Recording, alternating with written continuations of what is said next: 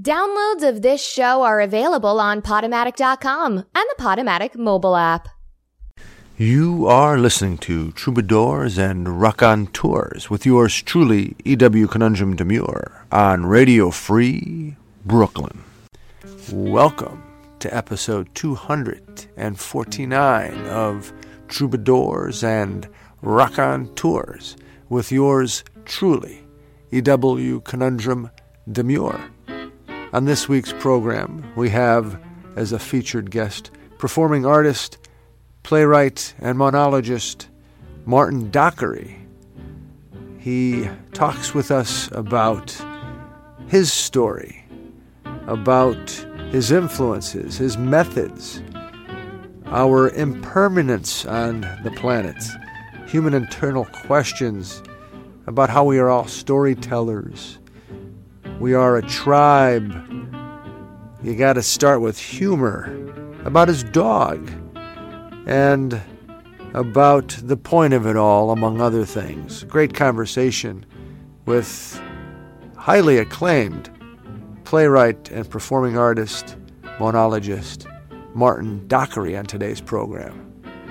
We also have an EW essay titled Fabric, another Uncle Cesare installment by our associate producer, Dr. Michael Pavis, titled A Working Actor, and a poem called Red Hot. And, of course, as is always the case, we have all of this warmed, infused, energized with several great tunes. It's nice to have you with us. Let's get to it. Episode 249 of Troubadours and Raconteurs.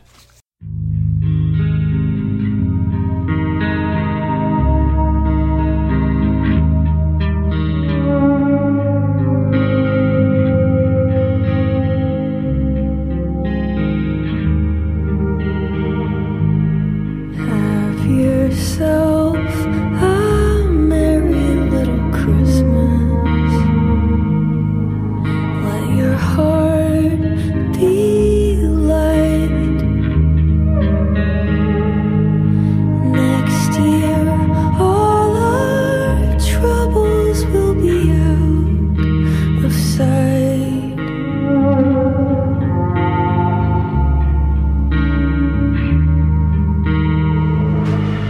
Have yourself a merry little Christmas.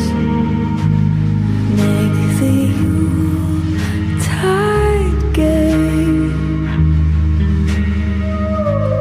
Next year, all our troubles will be miles away.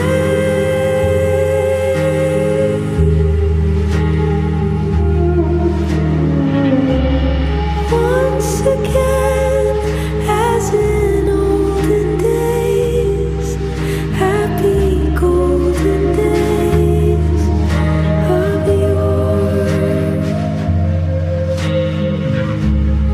Faithful friends who were dear to us will be near to us once more. Someday soon we all will be together if the fates allow. Until then, we'll have to muddle through somehow.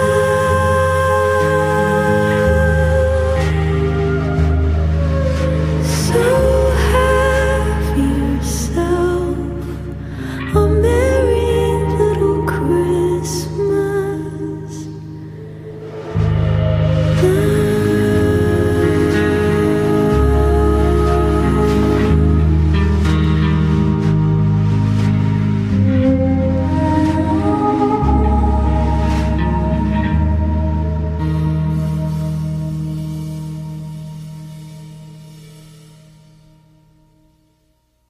Fabric, The government from the top down to the very bottom looks to me as if the ideas of sanctity and justice objectively have no home. They have been pushed out of the way by empty palindromes of mediocrity at best. Forget about the rest. What about children's health care in the U.S.? What about community projects being funded with our public dollars? The education, health, and welfare of our people? Please don't wave the star-spangled red, white, and blue rag in my face. It means absolutely nothing when corrupt puppets of the corporate welfare state trample and dismantle what that cloth symbol truly represents. Can we mature as a society past the win-at-all-costs mindset that drives the small-minded, insidious mentality of the Republican oligarchy? It is never too late, but I see the hopeful, inclusive sense of love being more and more replaced with empty, mindless hate, as our fabric of humanity is coming apart from the inside by our own hands because we are lost and seemingly ill-equipped. Though all can change if we can stop and rearrange our formula to equal reason and justice.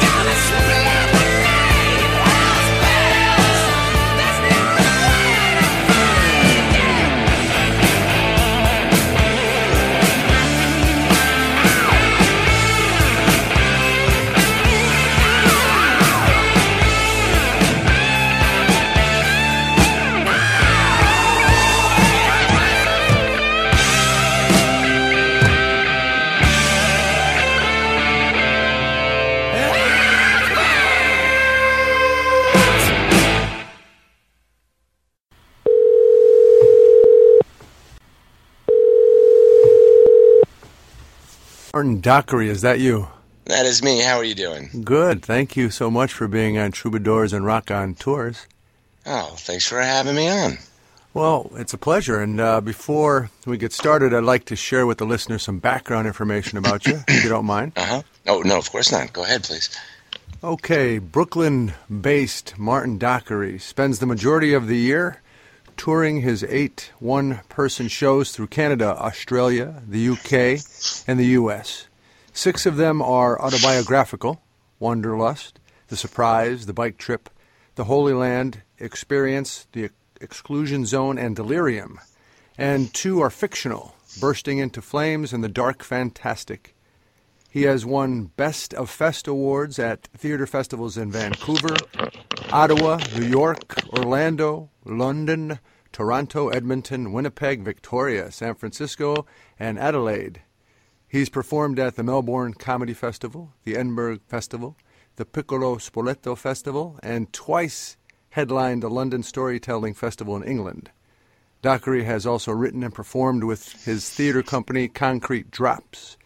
He has toured with Vanessa Quesnelli across North America in his original 2-person plays, Oh, That Wily Snake, The Pit, Moonlight After Midnight, and Love is a Battlefield, and with John Patterson in Inescapable. He has a BA in English from Kenyon College, where he won the Paul Newman Award for acting, and an MFA in playwriting from Columbia University. Martin Dockery, it's nice to have you on the program. Well, that was a very nice intro. You did it with aplomb. So thanks for having me on. Oh, thank you. Well, let's get right in. First of all, you're a storyteller, among other things, and let's hear a bit about your story. You know, how did you end up doing what you do? Let's tell a story about my story. Yes. I mean, first off, like, everybody's a storyteller, right from the moment we start talking. And I think the difference is that I have some sort of compulsion or drive to do it in a public setting, on stage, in an environment where no one else is allowed to speak or interrupt me. So I can just talk for long periods of time, and hopefully what I'm saying is interesting or amusing or compelling, and there's some sort of connection that is made in the room between what is happening on the stage and what is happening in the audience. And that's what sort of has always driven me to do this, to do theater in general, and then more specifically to do storytelling, is that energy, that sort of like a thing you can't quite touch or put your hand on, but which is palpable in the room, circulating between everybody, even if I'm the only one that's actually doing any speaking. So that's my answer. So that's a good one. So when you're up there, though, I mean, you have to speak for I would think at least an hour, right, without anybody else helping you along. Do you have a script or? No, there's no. So I'll get up and I'll there's no script. I don't write any of these shows that I do down, and they are all an hour long, and you could call them monologues or stories or one-man shows, and I will kind of like think about something that I think would make for an interesting, arc for an evening, a sort of a collection of stories that themselves will present sort of a journey that a character is making, that character being me, since they're autobiographical stories. But hopefully they're stories that are relate to what is going on in the lives of everybody in the room. They're dealing with love and death and betrayal and friendship and disappointment and these emotions and situations that we all find ourselves in, the details of which might be different when I'm talking about them, but the emotion is the same for all of us. And so I don't write them down, but I'll think about what will make for a good story, and then I will kind of speak it out loud to myself when I'm alone in my apartment and I'm really sure that no one can hear me, because it's embarrassing to think that your neighbors can hear you talking to yourself in your apartment. So, in fact, I have told the neighbors downstairs, I'm like, look, I'm not crazy. I'm just trying to figure out what I'm going to say on stage at any given moment, and then I'll do the show having figured out what I want to say, but not having written it down and not having memorized it, so that when the story is being told, it is in some ways happening in the moment, in the room. It is not a sort of a memorized experience. It's that I'm actually searching for the words that I'm going to speak. And I think that subtle way of delivering a story, it comes across. People can feel that, like, this is not just a totally rehearsed thing. This is something that's happening right now, and the immediacy, I think, lends both credibility and energy to the proceedings. And then I will get up on stage and I'll talk, and it's sort of a little bit flying by the seat of my pants, and I think that makes for a sort of more exciting experience in any case, both for myself and for the audience, Yeah, I mean, it sounds like you must in some way try to connect with whomever is in the room, which, that must, I mean, that sounds like you have to have a certain ability to do that. Well, I have a good short-term memory. So when I'm in my apartment by myself trying to figure out what I want to say and the order in which I want to say it, I'm good at being able to go up on stage later and remember what I wanted to say. I have a terrible long-term memory.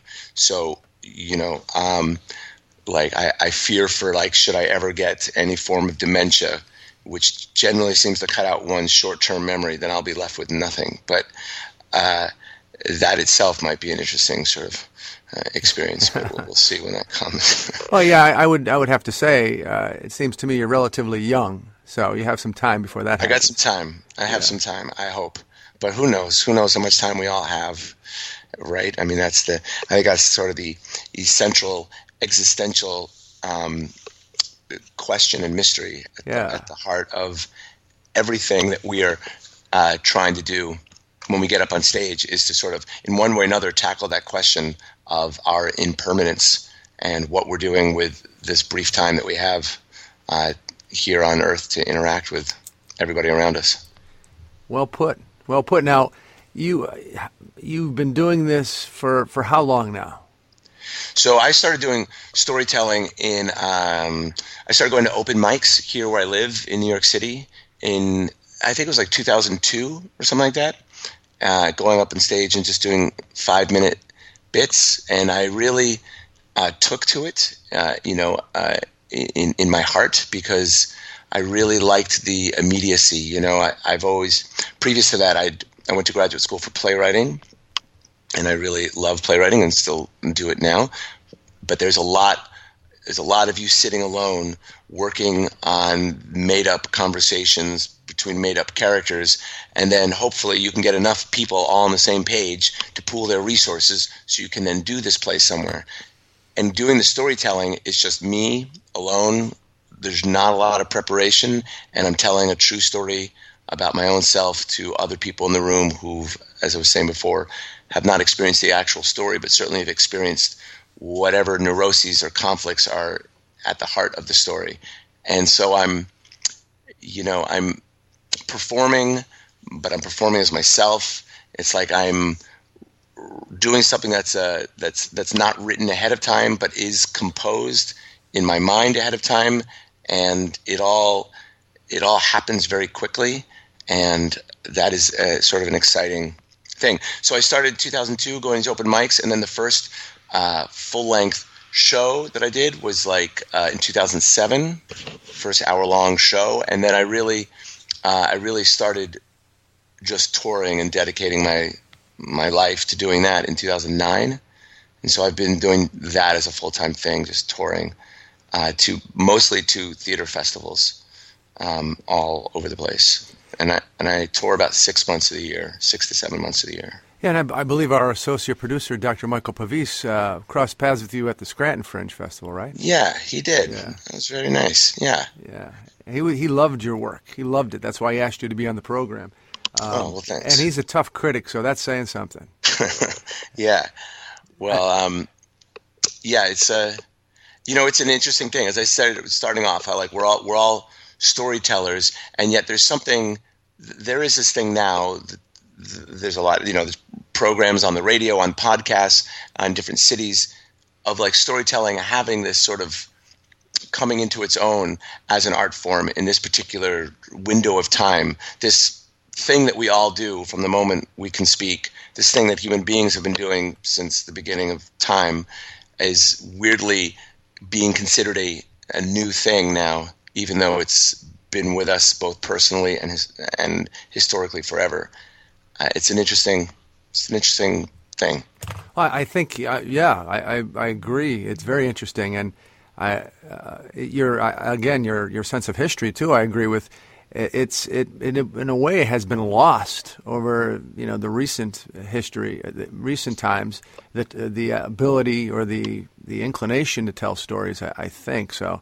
What you're doing maybe resuscitates it. I do know that a lot of cities have storytelling outings where they bring folks in and they set a topic up, and then the community comes together and they share their common, or I guess common eternal struggles. That comes with being a human being. So that's good, I think, for humanity. That's good for society, right? It's also like it's very accessible, in that since everybody has stories, anybody could get up and tell one.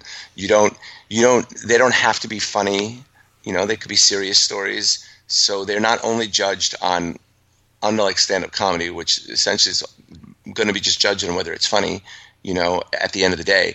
This takes that sort of whatever pressure or rule or constraint off, and people can get up and just tell a story. And if it's funny, great. If it's serious, great. Whatever. It may not be a good story, but it's still very. And anybody can get up and do it, since we all have practice doing it already in life, telling stories.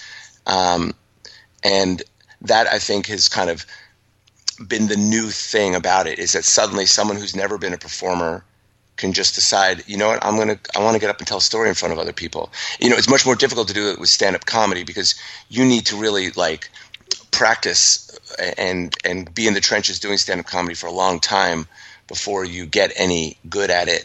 But someone who has a good story could just get up and just hold an audience's attention the first time they get up. And so I think you also have this feeling that the people that are at these storytelling nights are just like you and me. They're just regular people who they want to have that thrill of connecting with a group of people they don't know and will never know, except for this little 5 minutes of time that they're up there telling a story. Do you believe, though, timing is important? I mean, you can't just go up there and through a story. You have to have a sense. Well, absolutely. I mean, there's going to be people who are good at it and people who are not good at telling a story, and then there's going to be some people who are not good at telling a story, but their story is so good anyway that it doesn't matter if they're particularly savvy storyteller, particularly savvy performer with good timing or sense of narrative structure. It's just their story might be so heart-wrenching or so incredible that it carries itself. And so in that way, anybody can get up and could tell a story, different than somebody just being able to get up and be able to do humor, and the humor just carrying itself regardless of whether the person telling the story has any sense of timing or sense of, the structure of a joke. So, somebody who consistently can get up and tell good stories and can make stories compelling when the actual stories themselves perhaps are on the surface rather mundane, that takes a particular artistic ability, I think. Are yours the stories that you tell? Some of the shows that we mentioned, you have several shows. You have a repertoire you can go into. Are they mainly comedic, or are they a mix? Are they sometimes just heart-wrenching too? Well, I think that I want them to be all things. I'd like for people when it's over to feel like, wow, I just experienced every emotion. That was a full meal. I felt everything that human beings feel during that hour, and if I achieve that, then then I feel like I've done everything I would want to do when people give me an hour of their time. And, I think that for me, I like to start off with it being funny, because I think humor is a great way of establishing with an audience that you think like they do. If you can get anybody to laugh, that means that you understand each other in a certain way. You have certain perspective on life that allows you to share this involuntary spasm that we have called laughter, that we don't control or decide upon, but which we emit this sound. And I think this sound is a signal to everyone around us that we are copacetic with the person who made the joke. So it's a kind of a great way to begin a show and have it be funny and have a room full of people vocally signaling to each other that, like, okay, we are a tribe. We all get it. And then from there, you can kind of go to other either more emotional or stranger or more philosophical places. I think once the audience trusts that, like, okay, you and I think alike. Do you remember any particular poignant moments? God, well, I mean, you mean like insofar as performing? Yes. That I've had while performing? Yes. Well, there certainly are, there are moments afterwards where people will want to, tell their story. That whatever I was talking about on stage will inspire them to want to connect with me, with what they have to say. And that's always interesting for me because, I'll be up there telling a story about an experience that I had, and you can never know what anyone in the audience is going through, or what this is what memory this is triggering, or emotion or something like that. So, people will come up afterwards and want to tell me about something. It could be anything. It could be funny, but it could also, as you said, poignant. There'll be times, if people want to come up, like this show that I was doing in Scranton, there's a lot about my dog who passed away, and this dog Lucy was my closest, companion in so many ways. And so obviously there are a lot of people that want to tell me afterwards about their pet dogs or cats or pets, that I think that, like, we with our pets, and in this particular instance, we suffer a lot of heartbreak sort of alone, because, it's hard for other people to really understand the deep feelings and connections we can have with these animals, with one's animals. You hear someone's pet die, you're like, oh, I'm sorry to hear that. It's hard to fully connect with the pain that someone might be going through. So if someone hears me up on stage talking about this pain that I went through with mine, then afterwards, they'll come up. There was one woman who came up, and she gave me a photograph. She just had this photograph in her purse, and she's like, this is, she's like, I don't know why I've been carrying around this photograph. I guess I've been carrying around for this moment here. And she just gave me a picture of her dog, and now I have a picture of this woman's dog. I don't really know what to do with it, to be honest. Like, now, we all have all these things we accumulate in life, and you put them in a drawer, and then you're cleaning out the drawer, and then you come in like, the picture with this woman's dog. It's just a dog. I don't know the dog, but I can't throw it away. It was given to me at this moment. So I'm like, okay, I got to find another place to put this photo, along with all the millions of other things we all accumulate in life. But, those moments are pretty special, and yeah. Indeed. That is that's poignant for sure. That connection with that woman you shared and the photograph, that meant a lot to her, and you see that, and you can't just throw the picture away. It would be disrespectful, even though she would never know. She'd never know, and I don't know, like, how long will I have this picture of this dog? I mean, how many drawers will it be moved between until finally I will pass away and someone will be going through my possessions and they will come across this dog and they will think that perhaps that dog had been my dog and that I must have had a very special connection with that dog. And they will feel terrible at throwing away this picture of this animal that I must have had, that I must have loved. Otherwise, why would I have kept it amongst, these possessions? And then they will be faced with the conundrum of having to throw out a picture of this very, very cute looking little animal. Yeah, exactly. And it passes on to another set of drawers and such. Another set of drawers, yep. Martin Dockery we're talking with today. He is a performing artist, a playwright, a monologist. Is that the right pronunciation? You are listening to Troubadours and Raconteurs with yours truly, E.W. Conundrum Demure, on Radio Free Brooklyn. Yeah, who knows, right? I'm right? not sure. I don't know. It's the one word amongst many that was never said when I was in school. There was never a moment when anybody ever said that word. So I don't think I ever really heard people saying that word. And now here I am claiming to be one, and I'm not entirely sure how to pronounce it myself. It's a pleasure talking with you. We have probably about 5 minutes or so, and I want to, before we close out with something of more substance in terms of what you do, let me give you an opportunity to share maybe some contact information or maybe even plug some upcoming events if you like.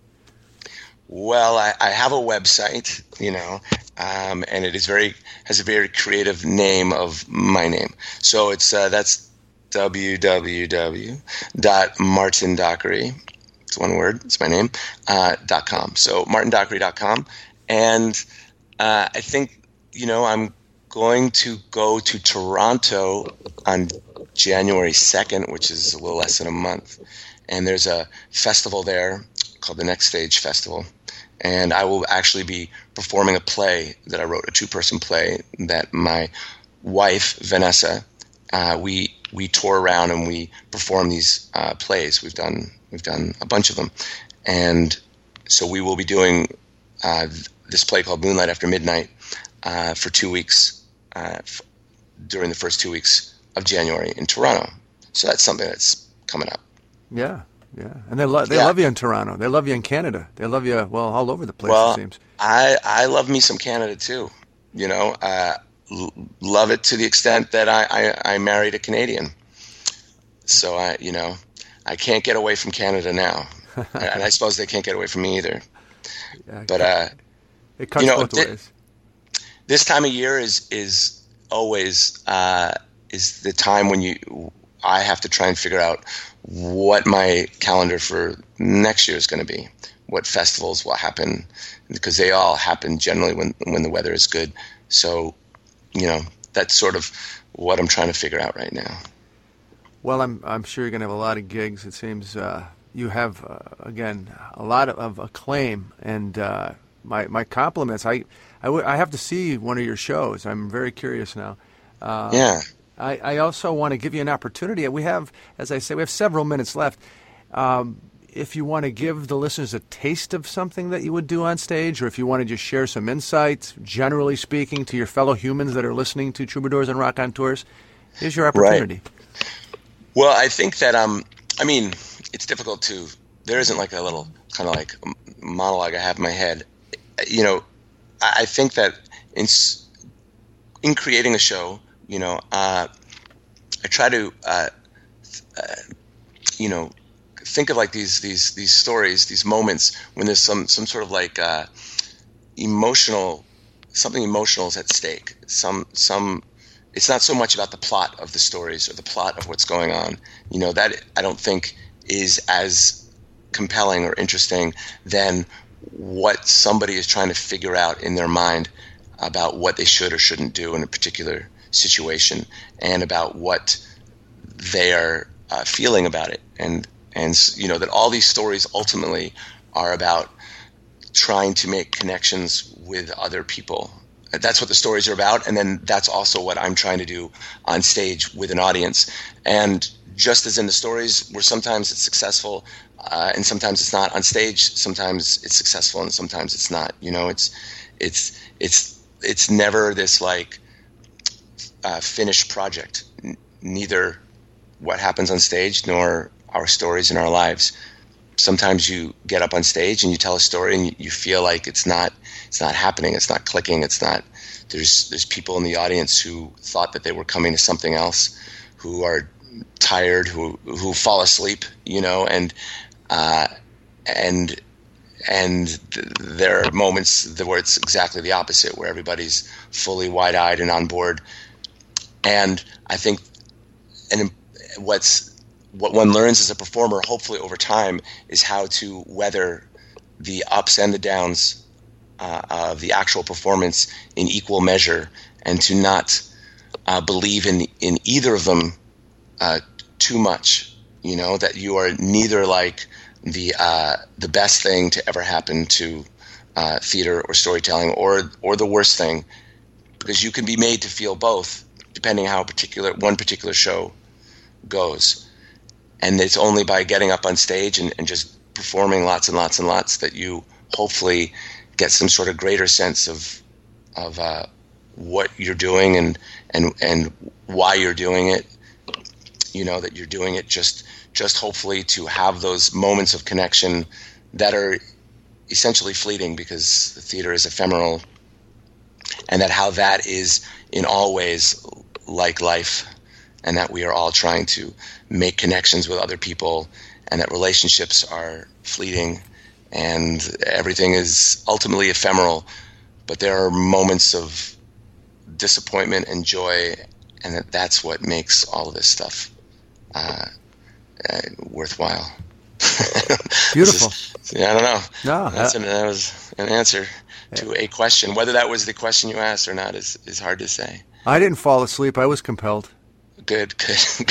I've had people fall asleep. Let me tell you how hard that is, because we are conditioned in life that if you were telling a story to someone and they fall asleep, you should probably stop telling that particular story and to be on stage and see someone falling asleep in front of you. But there are other people in the room who are not. It's really something to just ignore all that conditioning and soldier on with your story in the face of utter indifference. Hey, that's a great lesson for life, truly. Yeah, it is, I think. Yeah. Well, Martin Dockery, thank you so much for taking time out in the program. I wish you the best with the upcoming year, with your storytelling and your pursuit of whatever it is you're pursuing. Exactly. Whatever it is we're all pursuing, right? Exactly. Whatever this stuff is. Yeah, I'm not sure what the point of what I'm doing is either. I don't know if any of us really know what the point of what we're doing is, except that, that like we are compelled to try and do something that'll make a difference. And I don't mean it on like some global scale, but like on an interpersonal way that will make a difference and make us feel like we are really here. This all matters, and that it is not just a pointless exercise, this thing called life. Beautiful. Thank you so much, Mr. Dockery. Yeah. Well, thanks for having me on. It's been fun. Take care. Bye-bye.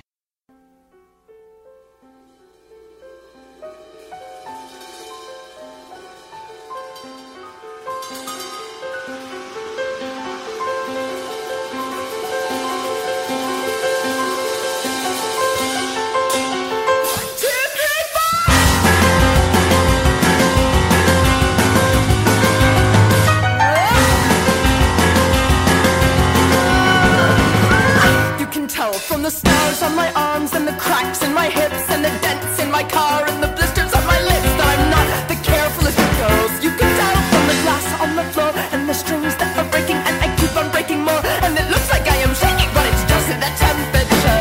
Then again, if it were any colder, I could disengage. If I were any older, I would act my age, but I don't think that you believe me. It's not the way I'm meant to be, it's just the way the operation made me.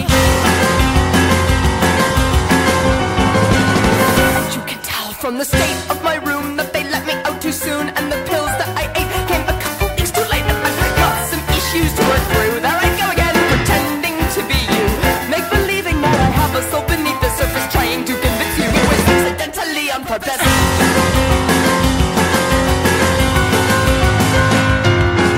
I am not so serious, this passion is a plagiarism. I might join your century, but only on a rare occasion. I was taken up before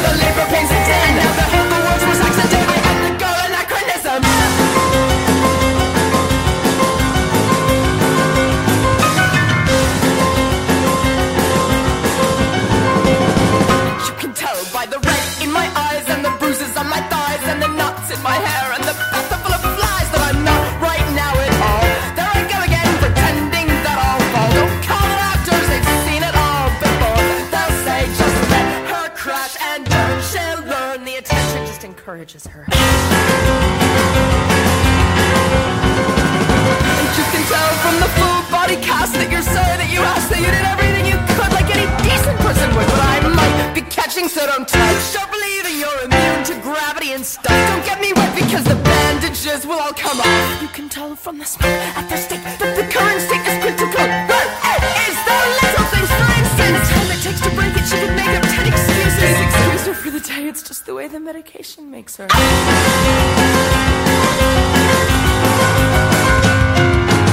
don't necessarily believe there is a cure for this, so I might join your century, but only as a doubtful guess. I was too precarious, removed as a cesarean.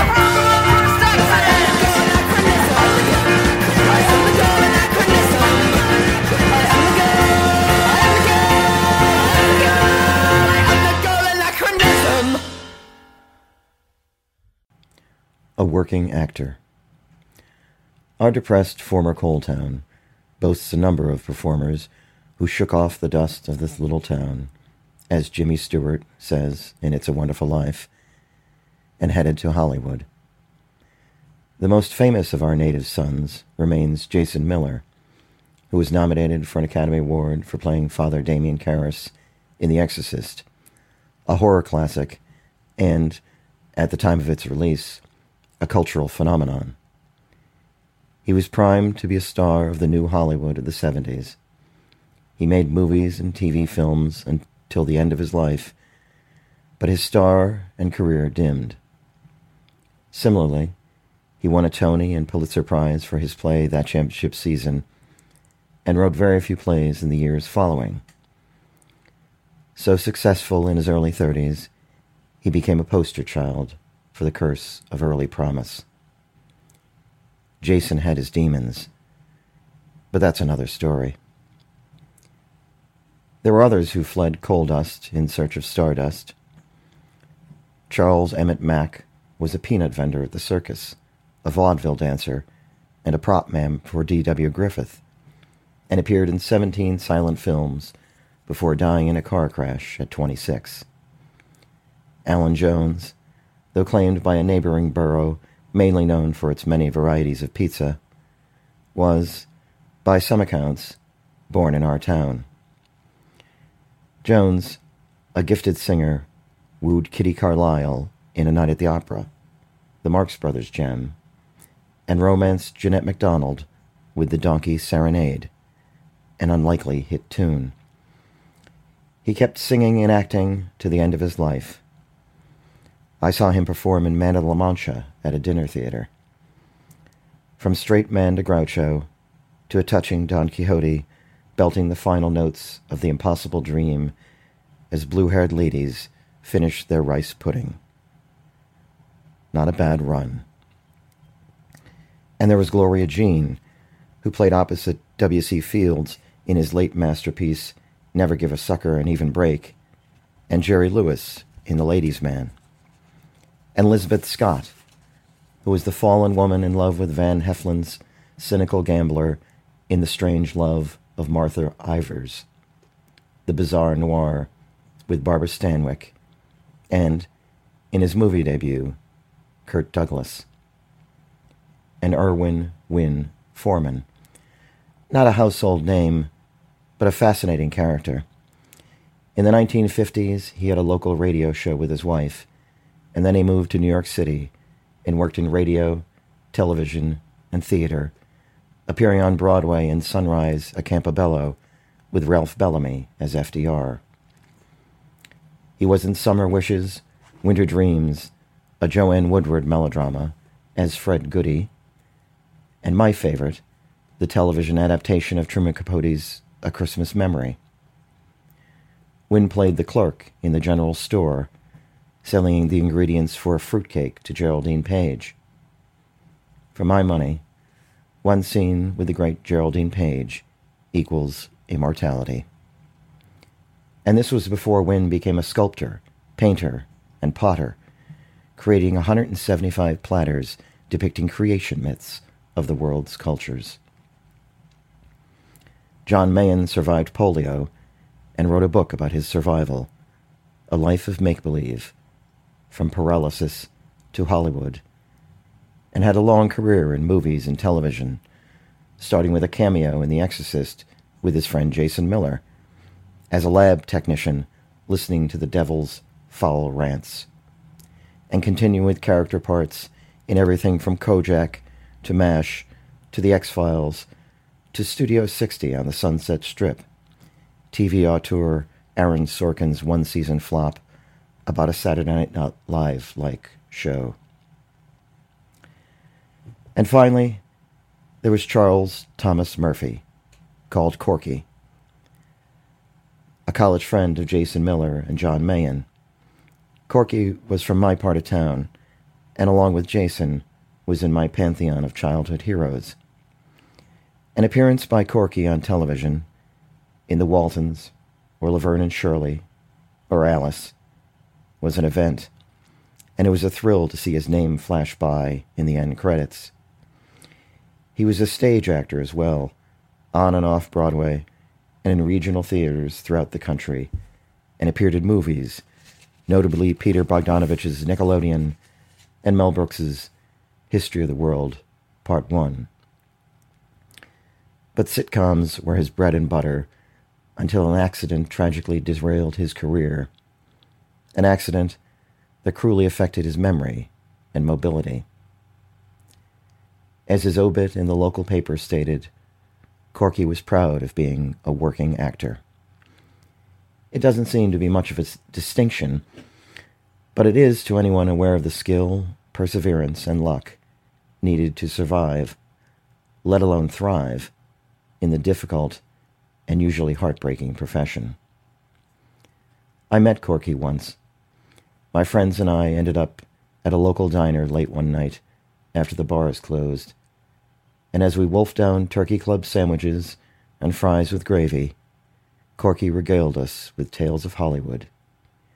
I was agog. The man sitting across the sticky table from me worked with Jack Lemmon. Jack Lemmon, of The Apartment and Mr. Roberts, and Days of Wine and Roses, and Some Like It Hot. Now that's stardust. Corky wasn't boasting or bragging or trying to impress his former townsfolk. He was kindly and enthusiastically sharing his joy in the life he pursued and, against the odds, attained. Corky was in a 2-part Barney Miller episode in which he played a hapless man who finds a suitcase full of cash. As he awaits the claimants, he interacts with the crazy gang at the precinct house. I imagine a grateful insomniac chuckling as he watches this episode at 4 a.m. on TV Land. Perhaps an image from the show floats in space forever via satellite.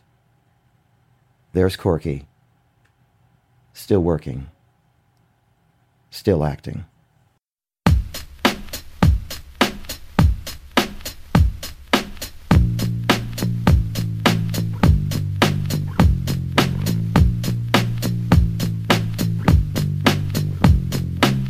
Look in the mirror, I am the man. Mrs. Miller says, I am the man. Ask the birds singing, I am the man. Everyone is a fan. A little walk through the neighborhood. People nod 'cause it's understood. Mr. Henry comes out to stand, a wave and shout out to the man. Ask the birds singing, I am the man, by popular demand.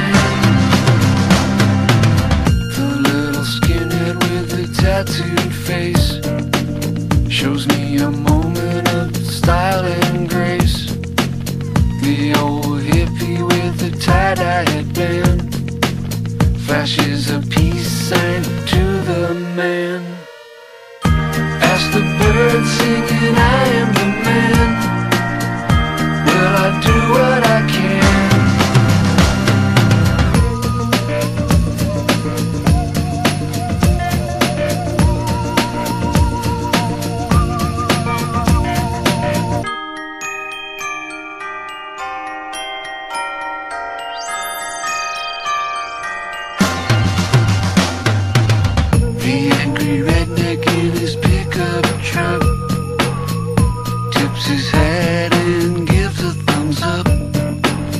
The new age guy with the yoga mat blesses me with a pat on the back. The long-haired indie rock kid in the band looks through his hair and shakes my hand. The old homeless guy who smells like pee stops talking nonsense and says, morning heat. Ask the bird singing, I am the man. It's all part of the plan. The thug rapper with the golden chains puts in his grill and says good day. The politician going door to door says no vote means more to me than yours. Ask the bird singing, I am the man. You know I'd win if I ran.